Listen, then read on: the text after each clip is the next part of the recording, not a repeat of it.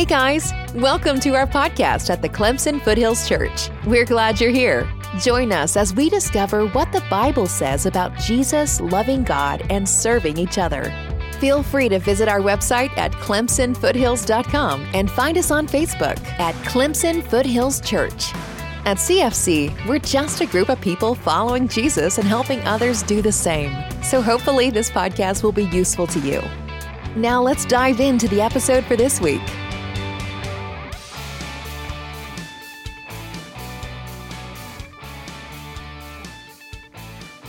Celebration today and got to do whatever it is you did. So we typically in the past, you've heard me kind of joke around about the midnight thing of waking up at midnight and breaking the fast and all those things. And so, you know, I'm in my own hypocrisy, we decided as a family, we're going to wake up at just after midnight. And we had some Donut Wagon donuts. Has anybody ever had those before? Donut Wagon donuts are wonderful. You look it up, it's great. So the Donut Wagon was in town yesterday. Got some of those. You know, we had been fasting from TV, been fasting from all this junk food and all these things. And so at 12:01, we got up, got the kids up, had a donut, watched some TV for a little bit, had a little party right there, and then we all went back to bed, right? So it was fun. It was a blast. I hope your 21-day fast was fulfilling. I hope you learned some things. I hope God revealed some things. And the ultimate goal, really each year, we have a fasting schedule that we want to do. We want to be serious about pursuing Jesus. And so we do have this like time each year where we do these 21 days. And then we have the first day fast each month that we come together just as a congregation to fast and pray in gratitude. But hopefully, my greatest hope is that we'll be able to take these on our own and plug in times of fasting and prayer when life calls for that. That we aren't waiting, we're not waiting for a program necessarily, but there may be times you go, you know what, I need to just back away from this for a time. I need to back away and fast and pray, and it might be you and your spouse, it may be you and your roommates or friends or whatever, but just this kind of organic growth of fasting and prayer. And so that's my hope, that we'll continue to grow in that.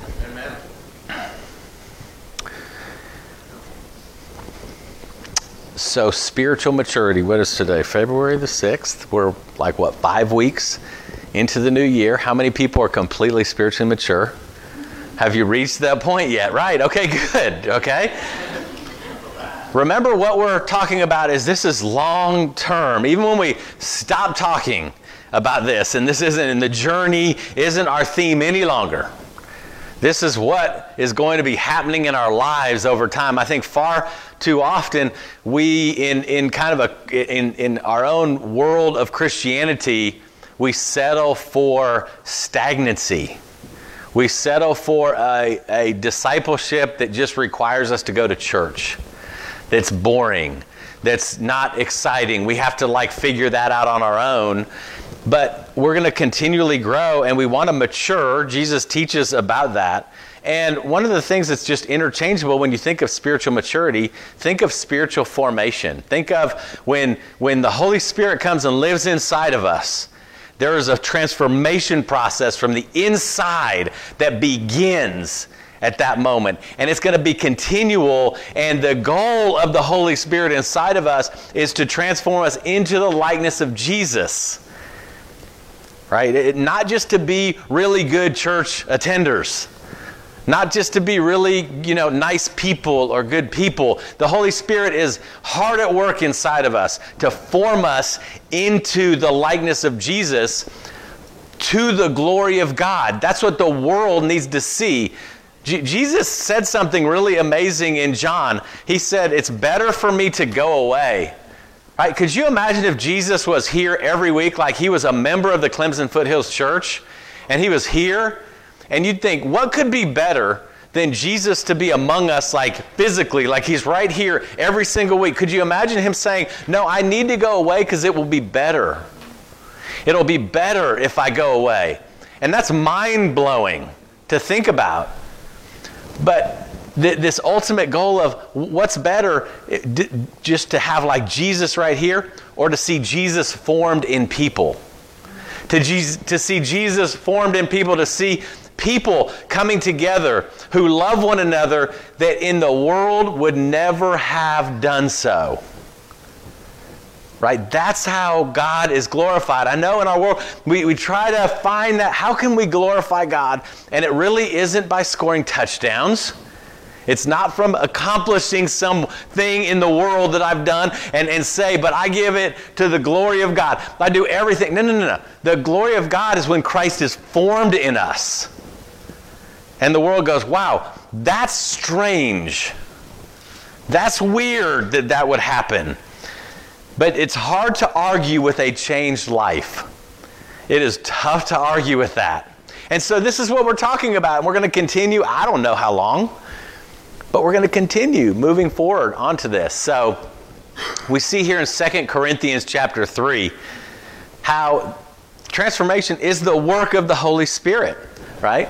Now the Lord is the Spirit. And where the Spirit of the Lord is, there is freedom.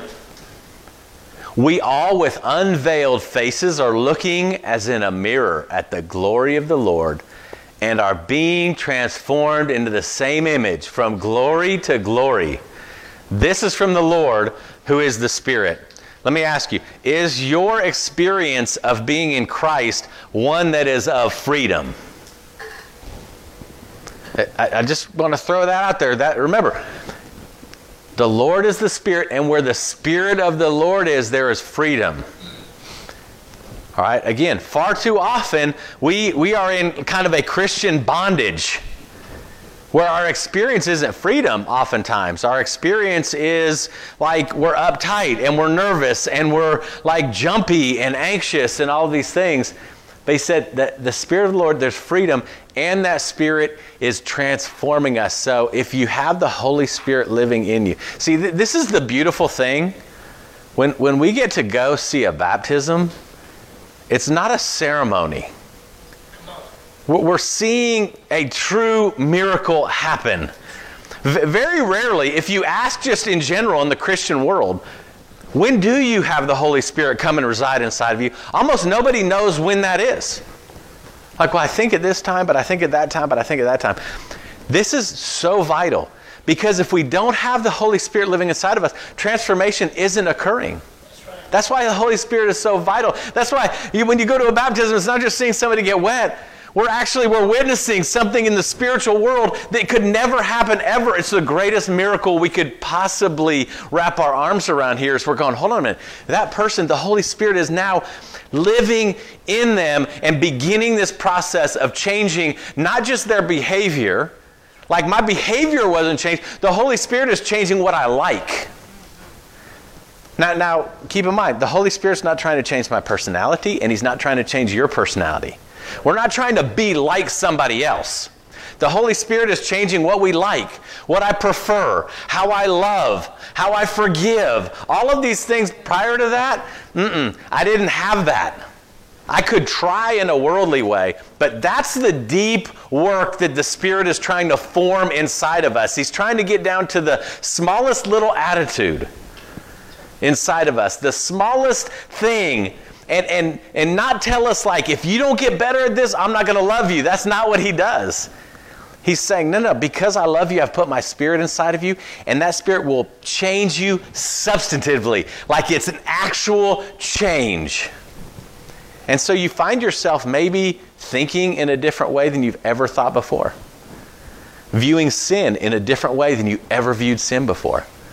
Viewing people in a way like you've never viewed people before. That should be happening as disciples with the Holy Spirit. We should have instances where we're going, why is it changing in me? It's because the Holy Spirit is doing His work.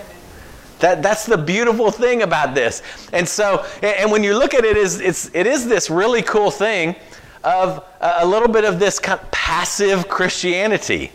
I don't mean that in a bad way. I mean that He's not waiting for us to like conjure up some really great strategy to get Him to really like us enough to change us.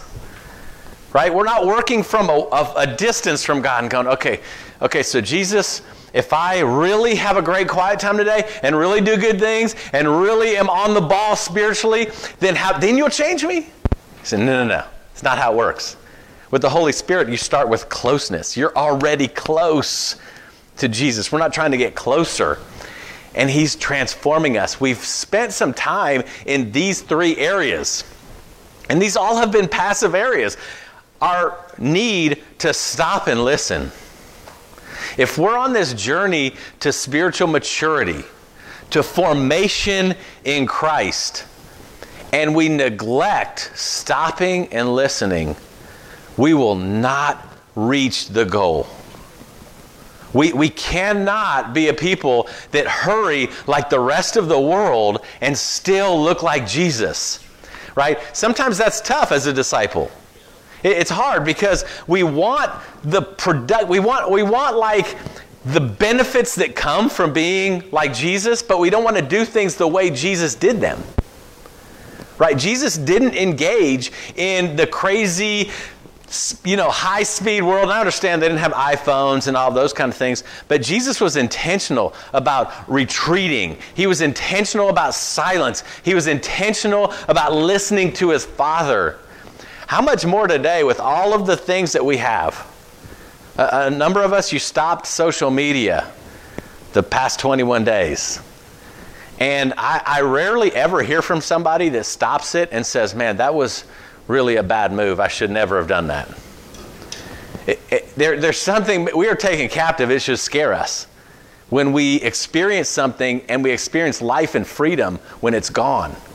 But we want so badly to have it back. Did you see that? That's not freedom. Okay? And so we've been talking about these things about prayer when Jesus said, let me teach you how to pray. Again, that doesn't require effort, energy, calories, anything like that. And then last week we talked about the freedom of submission. These are all just ways, if we're trying to be formed and allow the Spirit to form us into the likeness of Christ and neglect these, it just won't happen. Now, here's what ends up happening, and again, you may go, no, you're totally lying. I'm not, because I've done this. I've experienced what I'm about to share with you. What ends up happening is when we're hurried, and we're just trying to get through our prayer time, and it's not super faithful, and I am the boss of me going to church. When that happens, then there's 2 things that can happen. People can find out that I'm a fraud. People can find out that he's not really free. People can find out that, man, this isn't super real to him. Or I can create a persona.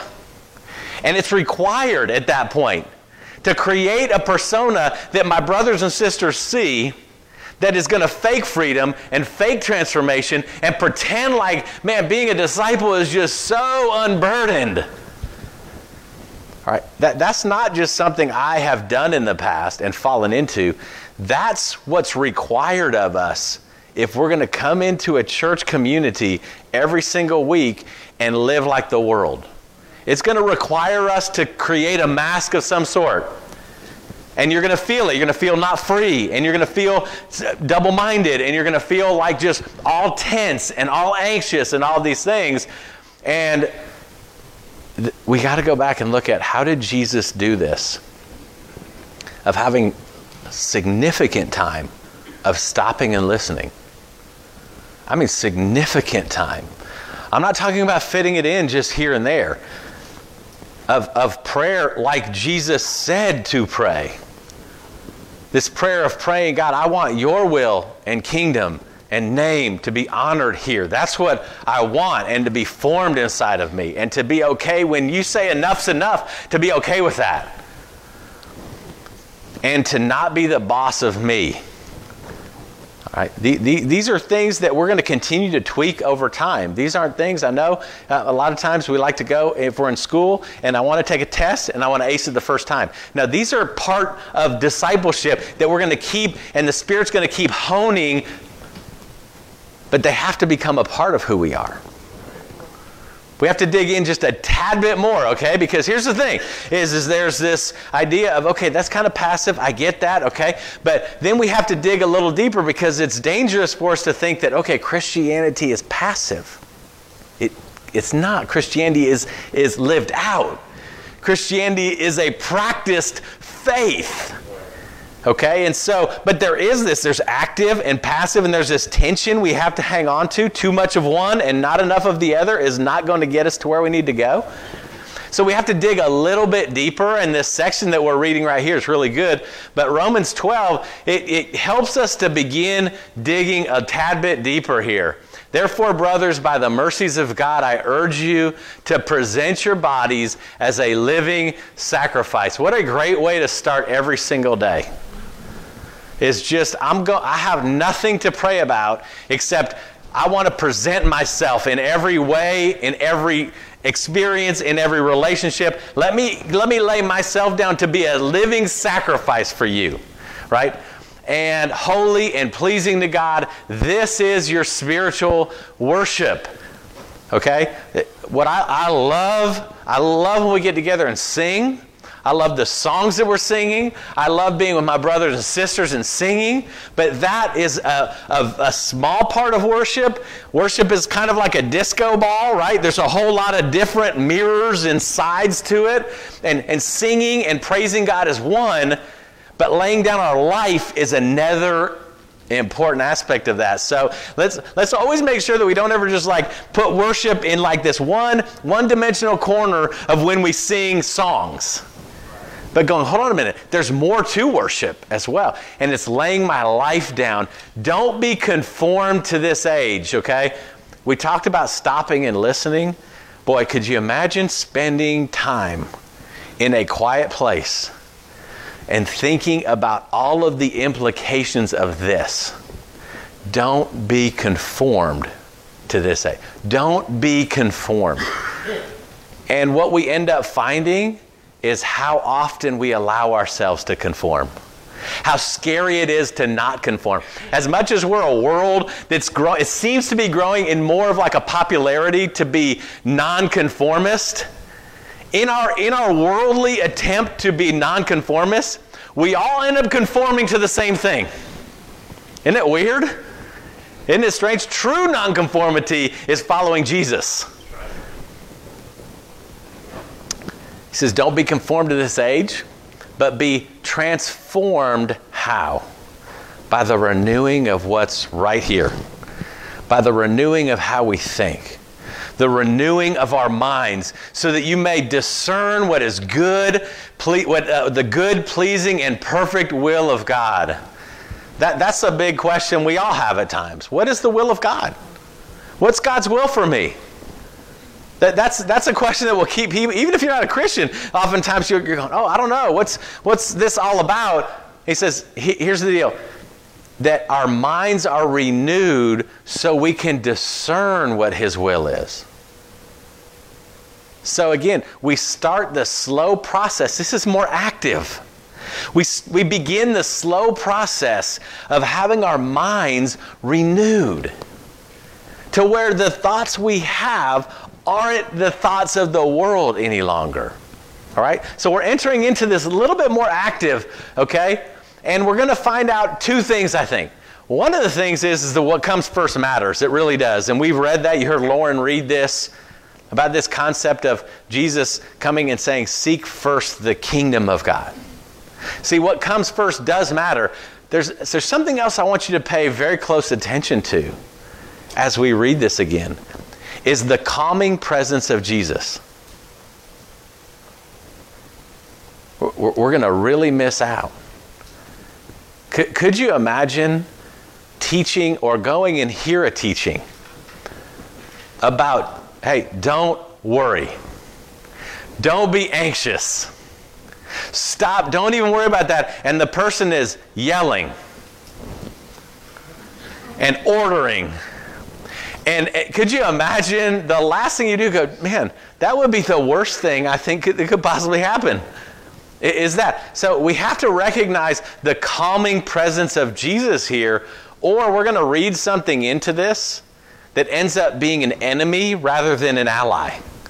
Okay, so let's read this again. Let's read, and we're going to stop a couple of times.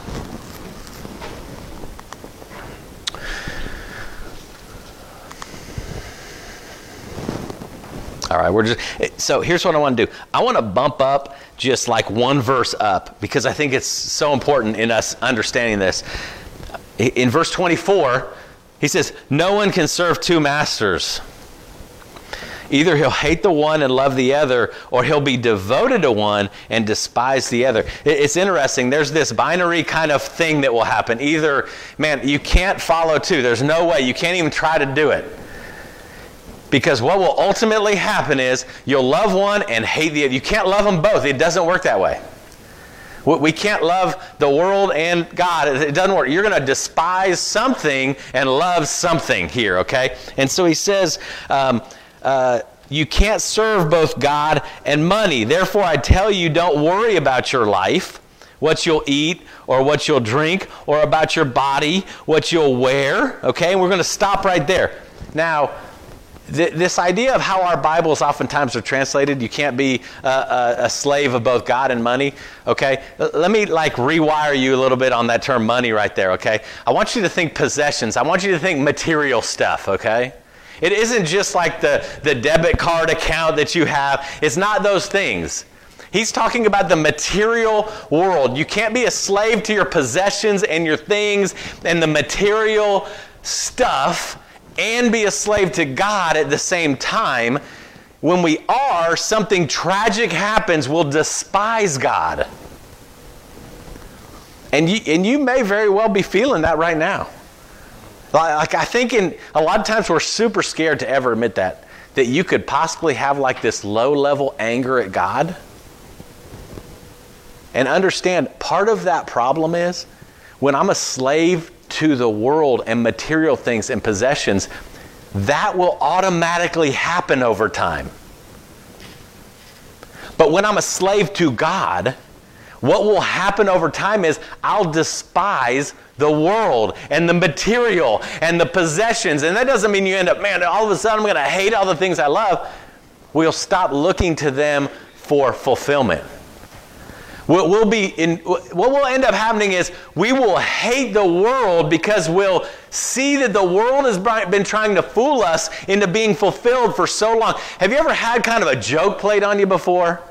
And when you figured it out, you were so angry that you didn't figure it out. That's happening right now spiritually. That's what Satan is doing.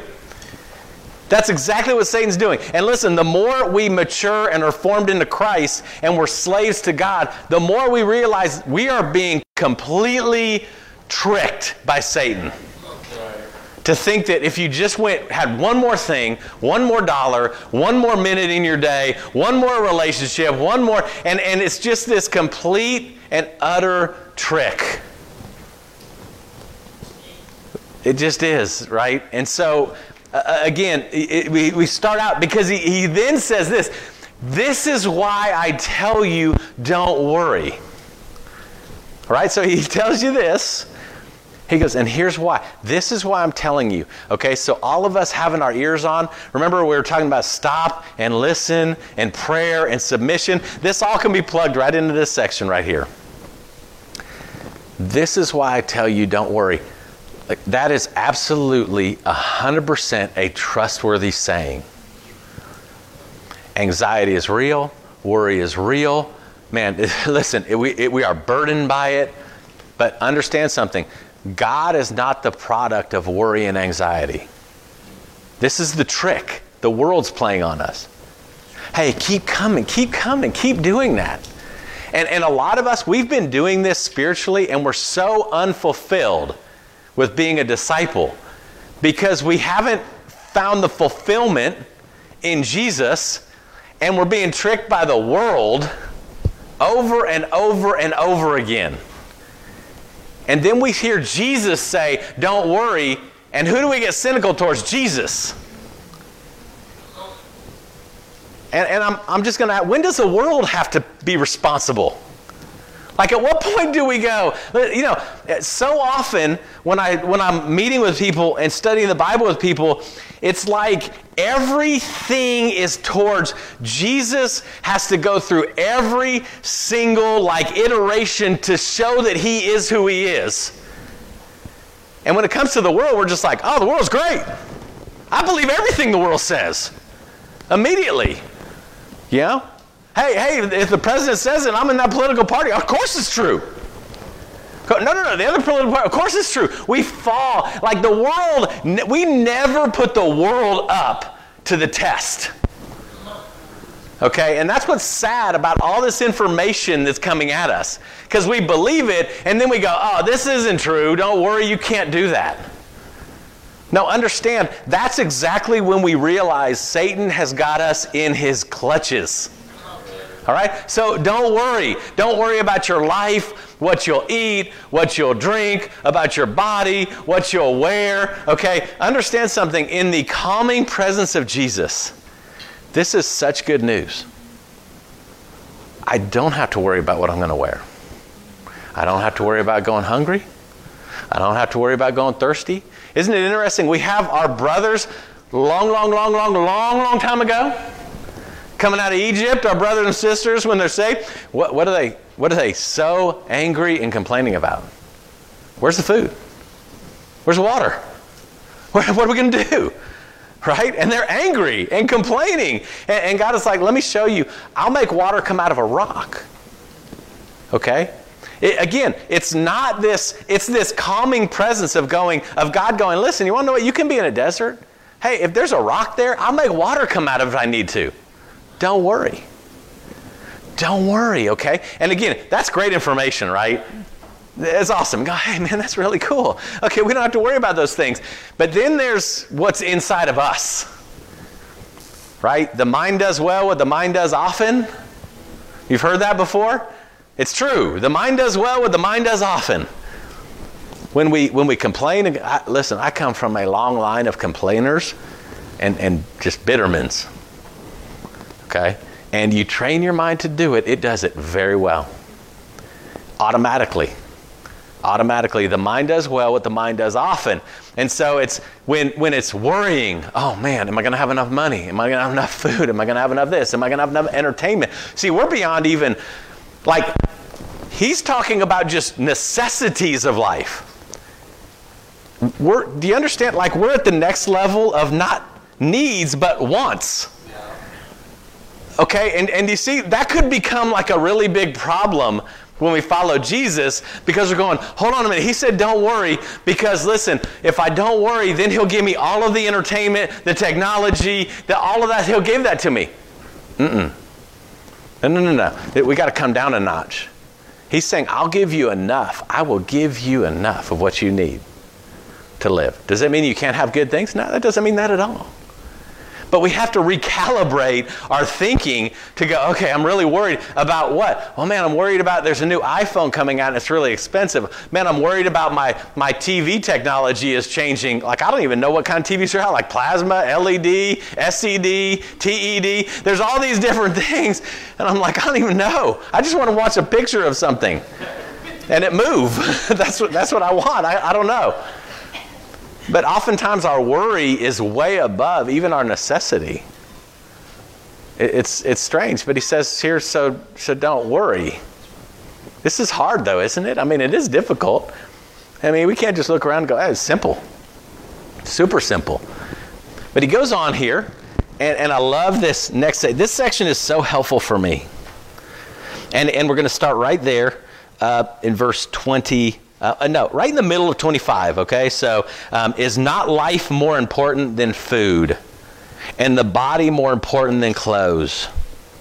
Look at the birds of the air.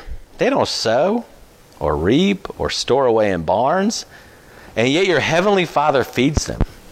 Are you not much more valuable than they? Who of you by worrying can add a single hour to his life? And why do you worry about clothes? See how the lilies of the field grow? They don't labor or spin. Yet I tell you that not even Solomon in all of his splendor was dressed like one of these. If that is how God clothes the grass of the field, which is here today and tomorrow is thrown into the fire, will he not much more clothe you, O you of little faith? So don't worry, saying, what shall we eat? What shall we drink? What shall we wear? For the pagans run after these things, and your heavenly Father knows you need them, but seek first his kingdom and his righteousness. So here's the interesting thing about this. It's really helpful for me. I think it's a really deep principle for us to wrap our arms around as well, is this. No, that's not the one I want. Nope. Where'd that slide go? I'm going to probably find that slide down the road here. Okay. It's interesting. He asks us a whole lot of questions right here. Okay. So all of these highlighted in orange are questions. To begin with, let's ask ourselves different questions. This is going to help us to really kind of get on the same page with God and what he's wanting to do. It's fascinating because could you imagine sitting here and Jesus, let's say Jesus was just sitting here and he's teaching and he's asking these questions and he's saying, hey, listen, you're worried. I know. We live in an anxious world where nothing seems to be stable. It changes every single day. Bad things are happening. Who knows what's going to happen with money? We may be trading seashells by the end of this year. You know, like it really is that kind of thing. And if you're in college and you're coming out, you're going, man, will I have a job? Have I just spent all this money? Now I'm going to be in debt for the rest of my life because my job isn't, there's all of this insecurity. And here's the great thing is, Jesus isn't coming to tell perfect people how to be more perfect. He's talking to broken people like us. He's talking to broken people who he knows, like it is, I get it. I get how crafty Satan is.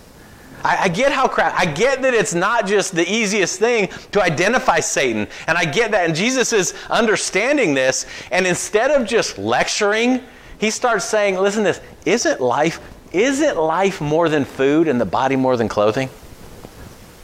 This is where Scripture demands us to stop and listen. Okay?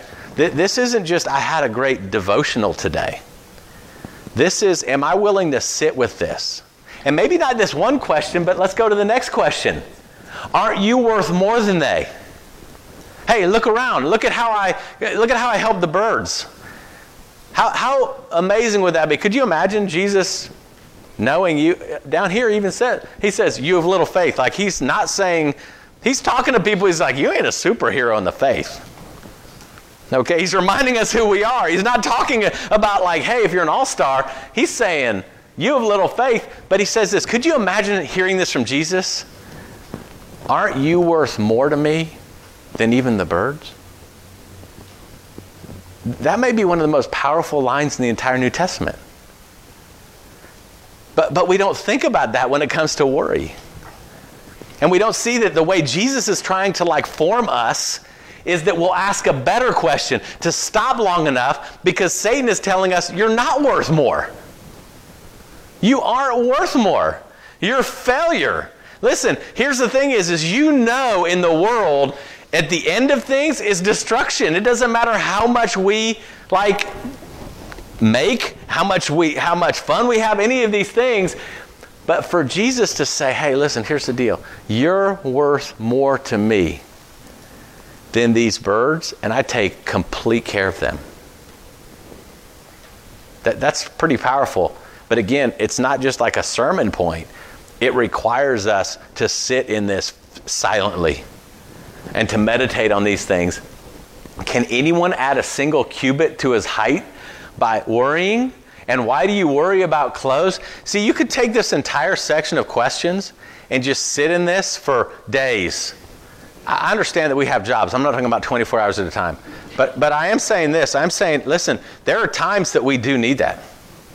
There are times, you want to know what? It's time to go away for a whole day, for 24 hours, for 36 hours, in silence. But this requires more than 10 minutes on my way out the door. It does. Is maybe just these questions going, oh, wow. Yeah, why am I worrying? Like this doesn't seem to make sense why I'm worrying because this is such great news. And it's personal news. He's saying it to people, to us, if that's how God clothes the grass of the field, which is here today and thrown into the furnace, won't he do much more for you? I think sometimes it's really easy to think God isn't going to do much more of anything for us. Like we just try to skid by. Like, let me just get by where he likes me. And he's going, no, hold on a minute. He's giving this lesson. And just go out in the spring to a field of flowers. And he's saying, listen, look how beautiful these are. Don't you think I'll do much more for you? See, the thing about it is, as this sinks in, worry goes away. As this reality sinks in of this God who we love, and this is the King of the kingdom here, these are the questions. We have to ask better questions. And he says, don't ask these questions. What will we eat, or what will we drink, or what will we wear? Like, don't ask those questions. Go back up. We have to ask better questions. As our mind, listen, we're trying to rewire our mind here, right? And he goes in, then he goes down, because that sounds great. I love it. And then he says, here's what I want you to do. Seek first the kingdom of God and its righteousness. Like I said, some of you have heard this before. When I was a brand new Christian, this is probably the single thing I am most grateful for that I was taught on a consistent basis. Was this idea of, hey Keith, seek first the kingdom of God. Okay. But it reveals a few things, and it's revealed some things inside of me when I'm not really, sometimes I think, seek first the kingdom, that sounds like I'm not going to have as much fun in life. Seek first the kingdom, it means, man, that's going to be like what? I don't know. Listen, this command right here brings things out of our heart that I think is worth us even taking a look at. One is, when I weigh the things I want in my life, and I hear Jesus say, seek first the kingdom, is that a letdown? Maybe we get revealed, like, deep down, what God is calling to is going to be kind of boring. Like what I have plans for, my career and my direction, and when I'm the boss of me, I have exciting plans. And this may come out a little bit. This may. We wrestle with this idea of providence of God. God providing for us.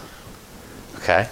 But here's the interesting thing, is if my goal is, and this can come up out of our heart, is it doesn't matter how I make my decisions. Let me make good decisions and God will provide for me. See, that's not seeking first the kingdom. That's seeking me. I'm the boss of me, and God, you provide for me when I get there. And thankfully, in God's grace, you want to know what? We make knucklehead decisions sometimes, and he will provide still. But do you see how it can be so close to where I'm still the boss of me? And so I'm going to try to make a good decision, but I'm not going to seek the kingdom first. I'm going to seek what I want first, and God, you provide for me. See, these are things that when we hear this command of Jesus, these things can kind of come out a little bit, right? And just plain mistrust.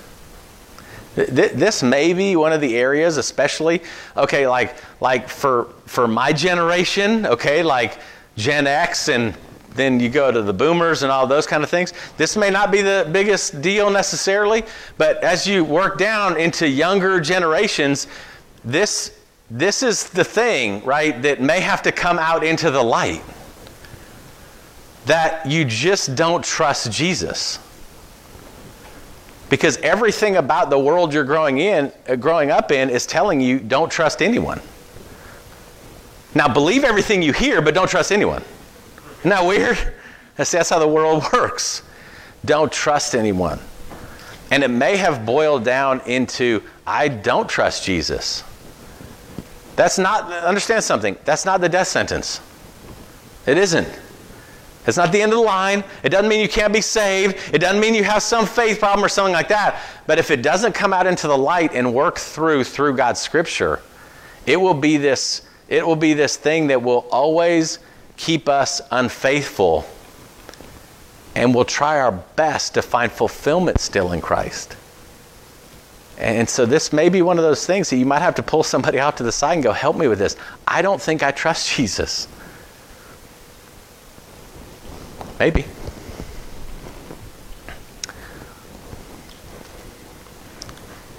So as we're taking this away with us, here's, again, this is such a little small. Listen, if we don't take away from this time to stop and listen, to pray through this, to put ourselves in front of God and go, okay, I'm not the boss of me. I'm hearing you. I might need some time to wrap my arms around this, but I'm going to be in submission to you, Jesus. This is a starting point I'll just kind of lay out to you, right? Is when it comes to how I spend my time, do I truly seek first the kingdom of God? That doesn't mean, okay, you have a job, you have to pay bills. I understand that. That's not what we're talking about. But it's the idea of, do I give any thought whatsoever about how I'm using my time? And is it for the kingdom of God? Am I seeking first the kingdom? Or am I the boss of me and then I try to fit it in? This is the sad part, and it's happening more and more, is Christianity and discipleship is becoming more about what I can plug in after I have everything I want to do. That may be something to look into in my relationships with maybe a dating relationship, in my relationships with friends, in my relationship with people who just I don't like. See, when I seek first the kingdom, when I bring myself under submission to God's way, now you want to know what? My enemies I love and I pray for. That's very different. But when I seek first the kingdom, you know what my king says is, you love your enemy and you pray for them. That's seeking first his kingdom in my purity, in my finances. See, if you've noticed, we're beyond going, hey, everyone messes up. Okay, let's erase that from our minds as disciples to go, well, who's going to be perfect? Nobody's going to be perfect. Okay, no. That statement, okay, again, I want to use the wedding analogy here, okay? If you're getting married and you come up and there's the bride and the groom says, hey, I'm not going to be perfect. I'm just going to be glad we're married when I mess up. How would you feel? He says, I can't guarantee you I'm going to stay pure to this marriage. I can't guarantee you I'm not going to commit adultery. I can't guarantee you that. But hey, who's perfect? How would you like those vows? See, when it comes to us, we're going, like, you're crazy. No. Like, I will put my foot down. But again, here we go. Unthinkingly, we accept that in our relationship with Jesus. So, hey, man, thank God I can kind of mess up. Thank God I'm not talking about perfect performance, but there's a difference between, hey, I'm not there yet, but I'm seeking first the kingdom and his righteousness, and just flatly going, no one's perfect. Don't judge me. I'm fairly certain when me and Abby got married, when we were standing up there, if I said that, she would very well judge me. Okay? She would go, no, I'm judging you. Right? And I'm leaving. But again, here's the thing is, do I expect and demand more for me than I do in my relationship with the King? All right? The best thing to do if we begin thinking of each decision we make as a kingdom decision. Okay? Now, you guys have heard me say before, okay, it's like, well, the church is a part of the kingdom. The church isn't the entire kingdom. This is where it comes to be very important, okay? Because you may leave here, I love our church, okay? We're flawed. We don't make all the perfect decisions all the time. You may go and be a part of a church that is not in the will of God, okay? You may go and find yourself in a church and they teach the right doctrine, but not anything else. And the goal isn't seek first the church and its righteousness. Seek first the kingdom. Now, as we do that as a church, we're going to be healthy because we're inside of that kingdom. But I think sometimes it gets really kind of, I've been there before. Where what I really want, seek first the church. Well, what does that mean? Man, when Keith says that we're going to do this, then everybody fall in line. Okay? Seek first the kingdom. And as a church, we're going to strive to be maturing and being formed into the likeness of Christ in his kingdom, okay? But each decision is a kingdom decision. I think will be helpful. Last thing. This, to me, is a passage that this is just one of my favorites. The kingdom of heaven, okay? We've been talking a lot about the king and the kingdom, what the kingdom is like. We've been talking about submitting to the king. We've been talking about taking time and trusting, okay? And Jesus says, here's what the kingdom of heaven is like. It's a treasure. Have you found a treasure before? I mean, like a substantial treasure, right? Wouldn't that be great? I don't know if you ever owned a house before. You check the attic when you buy the house. I mean, there might be something up there. Okay, am I the only one that's ever done that before? Where I'm like, man, there's a big chest of gold up there or something? Treasure is great. He said, here's what the kingdom of heaven is like. It's a treasure buried in a field. And when the man finds it, he reburies it. And in his joy, he goes and sells everything. All right? In his joy, he goes home, gets on Facebook Marketplace, sells it all. Okay, doesn't even care. Come and get it, right? Because I got this piece of land with a treasure on it. Nothing comes close to this, okay? That's what the kingdom's like. It's like a merchant in search of fine pearls. He found a priceless pearl. He went and sold everything he had. Okay? Is there anything that you would say, I will sell everything I have right now for this? Okay? He says that's what the kingdom is, though. All right? So if the answer is, I'm not sure. If the answer is, maybe, okay, if the answer is, I think I'd like to want to, okay, just understand, this is part of the journey. Okay, where you're not, if you aren't ready to go and do the Facebook Marketplace with all of your possessions, listen, that's not qualifying you, but hopefully it gives us an idea of going, okay, maybe I'm still kind of like in this infant stage here, and Jesus is telling me the kingdom is like this. Okay, let me continue to stop and listen.